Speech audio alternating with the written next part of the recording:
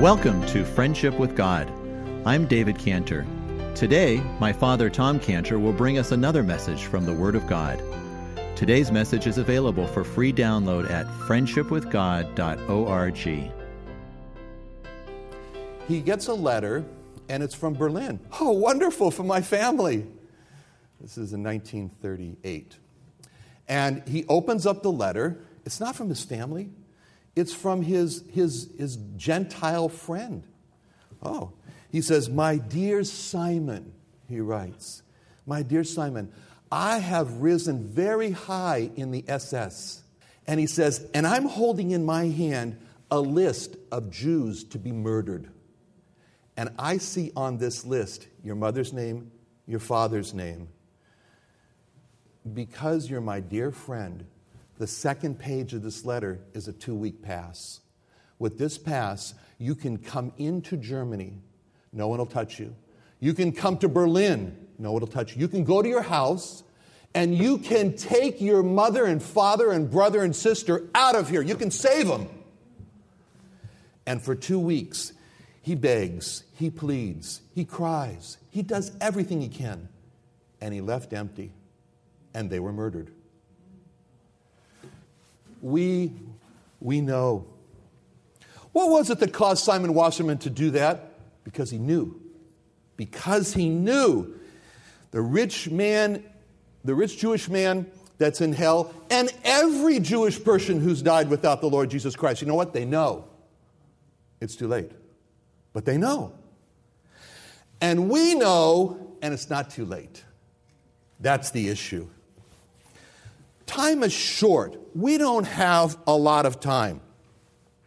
By the way, by the time I finish this message, 4 precious, more than likely, lost Jewish souls will enter eternity without Christ. Now, that's something. Time is short. And because you know, and I know, and we all know, that there is an eternal Holocaust. Simon's family, if you stay, you'll be destroyed. To our lost, precious Jewish friends, if you don't come to the one who said, "I'll give you safety," you'll go through an eternal destruction. That's eternal Holocaust. You know what? You and I have, by banding ourselves to Jewish evangelism, you and I have joined the resistance fighters.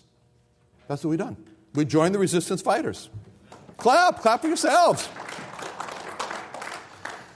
Because we know where those train tracks end. We know that.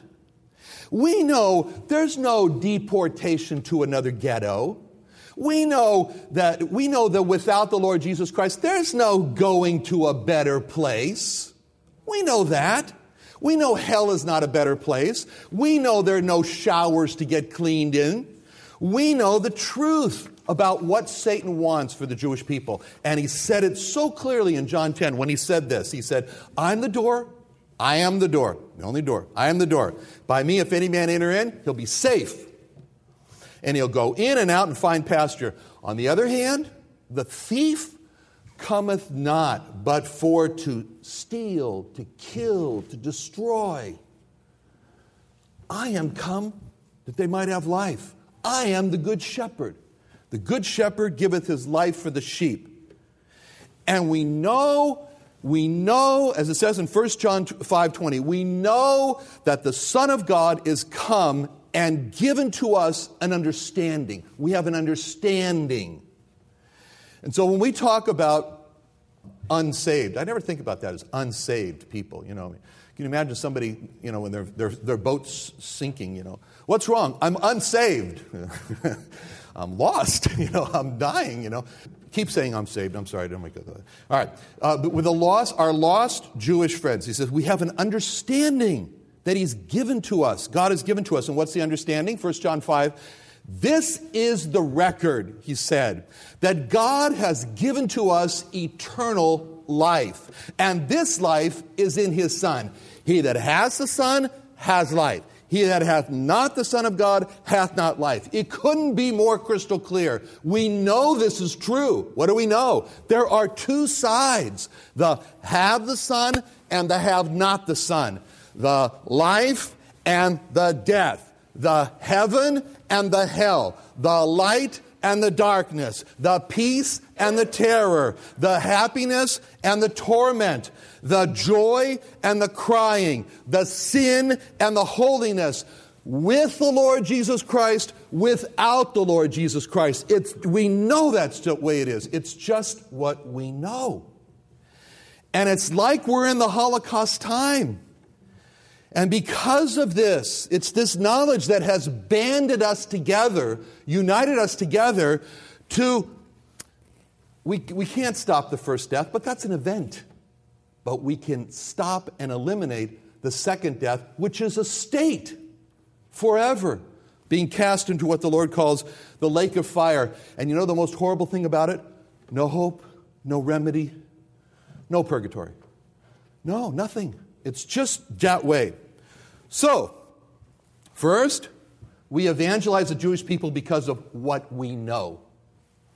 Second, we evangelize the Jewish people because of who we love. We love the Lord Jesus Christ. We love Him. And we love Him so much that when we see His mission, that we want to get married to that mission. Will you take this mission to be? Yes, I do. We want to be married to His mission. And what was His mission? It's given to us so clearly in Luke 19 when He was talking about Zacchaeus. He said, Zacchaeus stood and said unto the Lord, Behold, Lord, the half of my goods I give to the poor, and if I have taken anything from any man by false accusation, I restore him fourfold. And Jesus said unto him, This day, there was a point in time. He didn't drift, but there was a point in time when He said, Salvation has come to this house, for as much as he also is a son of Abraham, a follower of faith. For the Son of Man, and here's the mission, the Son of Man is come to seek and to save that which is lost. 3 words, come, seek, save. That's His mission, so simple. We love Him, so we take His mission to be our mission. We love Him so much. We evangelize the Jewish people because we love Him so much that we feel His loss. You know, the Jewish people are not just our relatives. The Jewish people are His people. Did you ever think He cares more about them than we do? He loves them more than we do? He hurts more than we do when they are lost and in hell? He does. They're His very personal lost possessions. You know, He said in Isaiah 1:3, the great chapter where God calls heaven and earth and everybody stand at attention because He has a great announcement. And what's your announcement, God? I got bad kids. They rebelled against me. They're prejudiced. They will not consider. That's the definition of prejudice from Isaiah 1:3. My people doth not consider. And He lost them. And in Ezekiel 34, He says, I'll both search my sheep. I'll go look for them. And He said, and I'll seek out my sheep and I'll deliver them out of places where they've been scattered in a cloudy and dark day. And when He came, God in the flesh, He said, I am not sent but unto the lost sheep of the house of Israel. My friend at work, John, great guy, and we traveled together. We used to travel about 4 times a year over to Ethiopia. We have an operation in Ethiopia. Anyway, so we're traveling over there. I hate to lose things, and I lost my charger. I know that doesn't sound like a big thing to you, but it was to me. On the airplane. I lost my charger on the airplane. I worried so much about that. I counted every rubber band after that to make sure that none of them were missing. I gave that talk one time, and one of the pastors came up to me and gave me a rubber band. But anyway, I lost my charger, and it just hurt me so much. I hate to lose things. You know, that feeling, where is my charger? Anyway, so I lost my charger, and I was thinking to myself, you know, if John got off that plane after me and said, you know, I saw you lost your charger. How'd you know, John? Well, I saw it there. I saw you left it in the seat. Oh, good. Yeah. Well, so where is it? Oh, I left it there. You know what I do? I'd look at him and I said, John, I thought you were my friend. But I know what John wouldn't do that. I know what he'd do. You know what he'd do? Because John loves drama. he would put in his hand and he would say, I got something for you. I said, oh, yeah? Yeah. And I'd go, what is it? Well, come over here. And then he would do it like this. He would take his hand out of the pocket real slow like, so I couldn't see it. And he would watch my face. Huh! He would do like that. That's John. And I go, oh, John, I lost my charger. You got my charger. Oh, you're my best friend. You know who the Jewish people are? It's what he lost. That's why they're called the lost sheep of the house of Israel. They are the personal loss of the Lord Jesus Christ. And when we come into contact with them, we have a choice. Walk by, oh, I saw you lost something, Lord. Yeah? Did you try to get it back? No. So you know what would be great?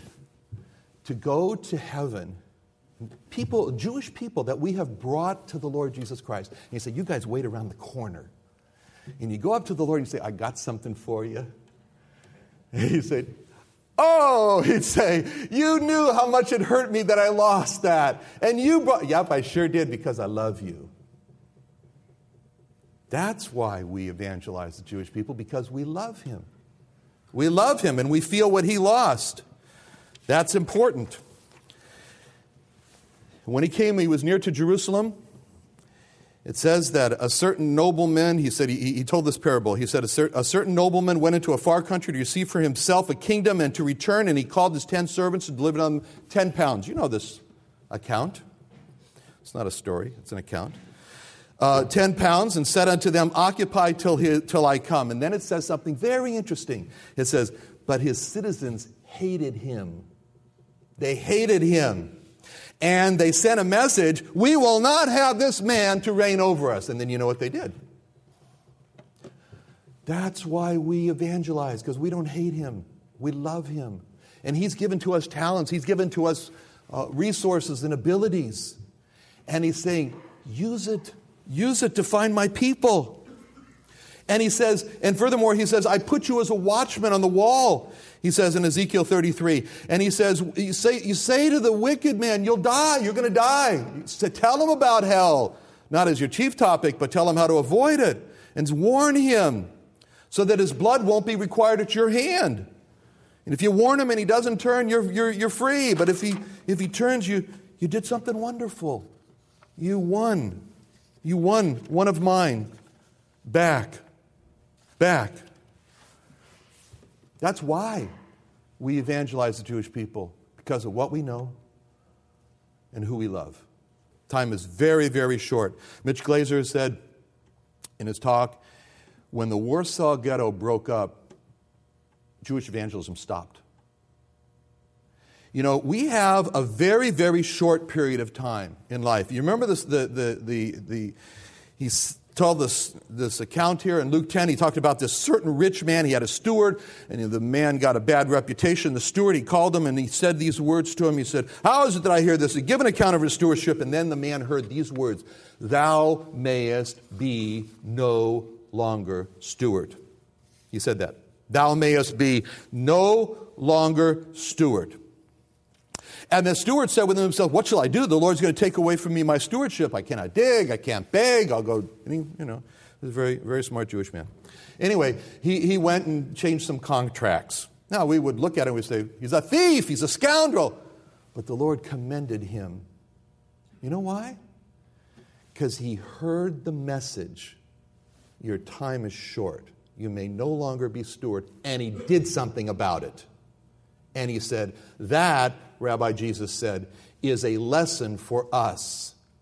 You know, all of us, we're getting older. We're getting older. I know I'm getting older. Maybe you're not getting older, but I'm getting older. Anyway, we're getting older and older. And just because of age, just because of life, we're going to hear, you can't do that anymore. You can't.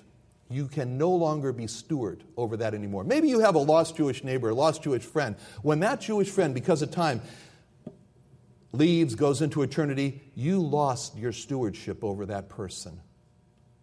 And so realizing this, the urgency of it all, what is God requiring of us? Do something! Do something. So how do we do it? Well, we do it with God's heart A heart. That's what Jewish people read.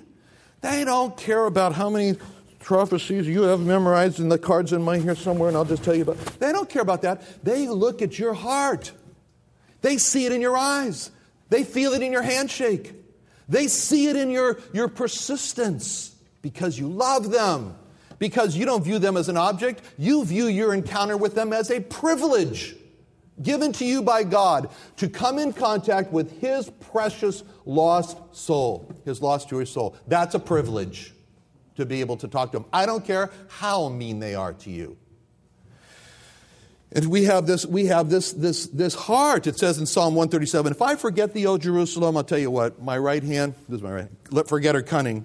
If I don't remember you, I can't talk anymore. My tongue will cleave to my roof of my mouth. If I prefer not Jerusalem, I love my chief joy. And he comes into the city and he cries out, oh, Jerusalem, Jerusalem, how could you do it? You killed the prophets. You stoned those that I sent to you. How often, he says, how often? He says, how often? All day long. How long can you hold your hands out? All day long, God says, I've stretched forth my hand to the people. How often would I have gathered thy children together as a hen gathers under her wings, and ye would not? Tragic words. Tragic words. You know what it's got to be for Jewish evangelism?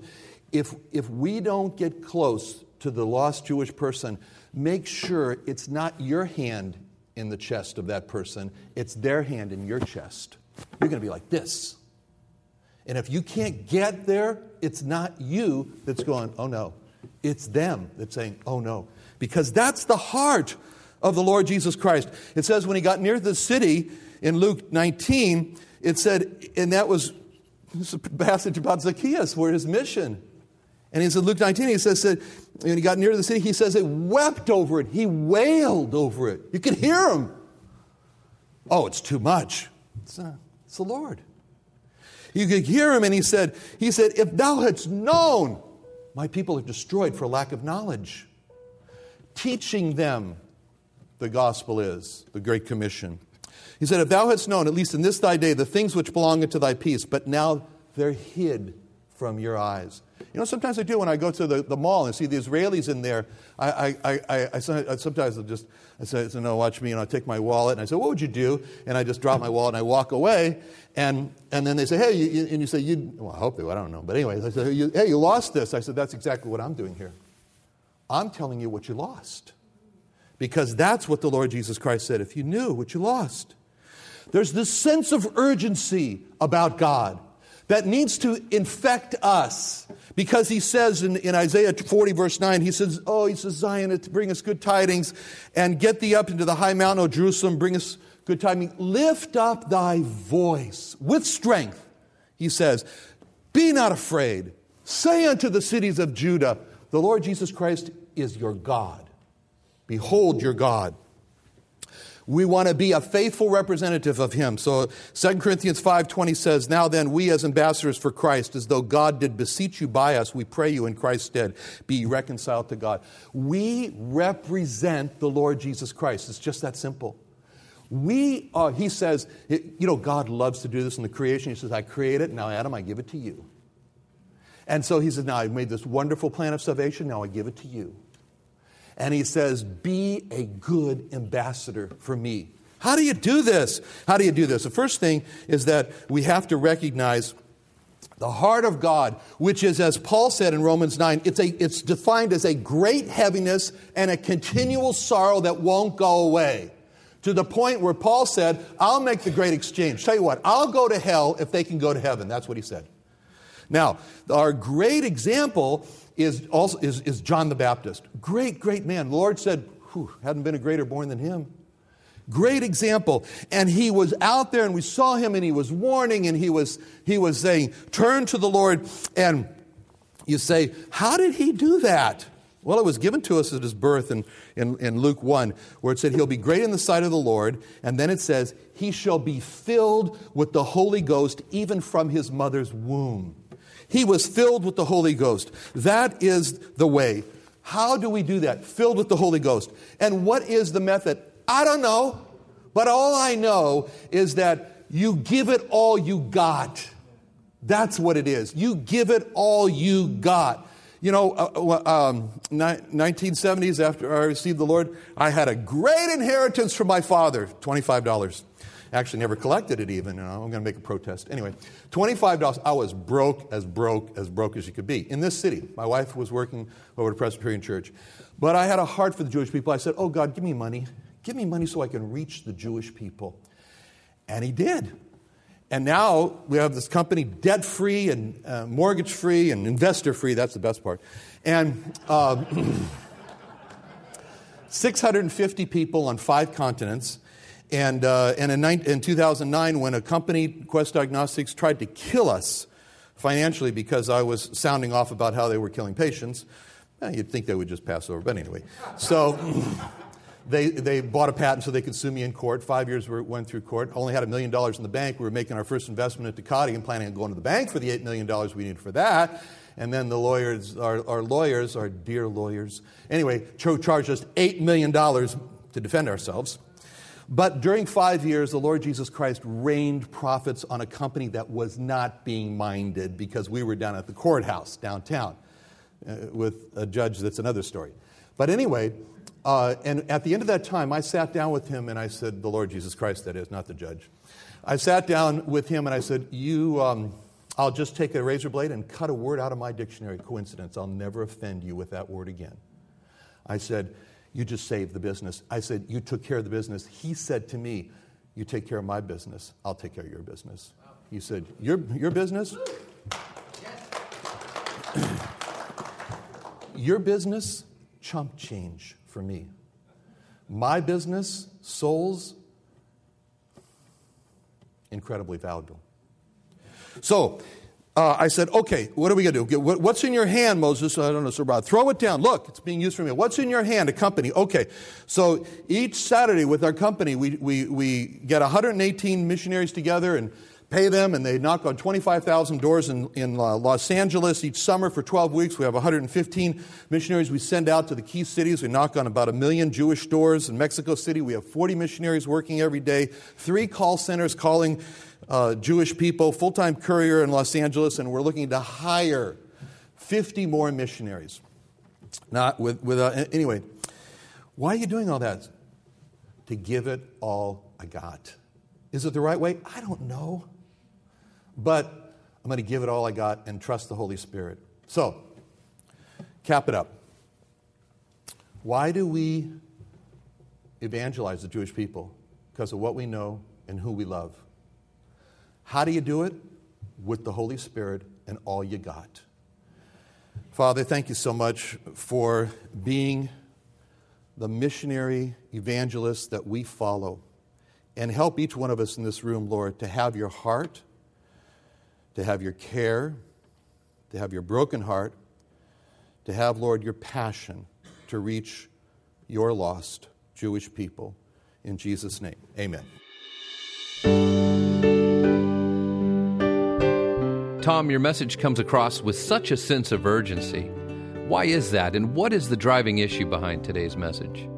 You know, this can really best be answered by a scene that was taken from Schindler's List, the movie Schindler's List. Such a disturbing movie about the Holocaust, but there was one part as a takeaway message, and it was at the very end. Schindler had dedicated his whole life to saving Jewish people. The more, the better. And he looked on this, they were his friends, and this one, and that one, and the other one, and he knew them personally as friends, and he wanted to save every single one, and he used his money and his resources to do that. But at the very end, when it was all over and the Holocaust was finished, he looked at his clean blue press suit and he looked down and he saw a gold pin and he realized, he said, if I had just sold this pin, I could have saved 2 or maybe 3 Jewish people.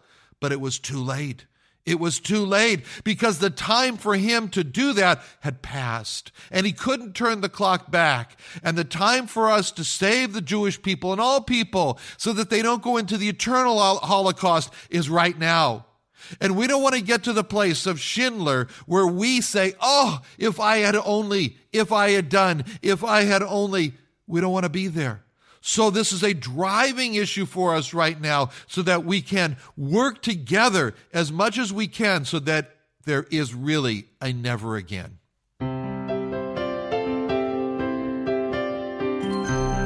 Thank you for joining us today. We hope you join us again tomorrow for another exciting message from my father, Tom Cantor. Today's message, as well as previous messages, are available for download at friendshipwithgod.org. Or call us at 1-800-247-3051 for a copy of today's message. Once again, that number is 1-800-247-3051. You can learn more about Tom Cantor by going to israelrestoration.org. If you'd like to contact Tom Cantor, please send an email to tomcantor@friendshipwithgod.org. You can also find Tom Cantor on Facebook and receive a daily devotional thought from the Word of God. Thank you for listening today. Be sure to join us again next week at this same time.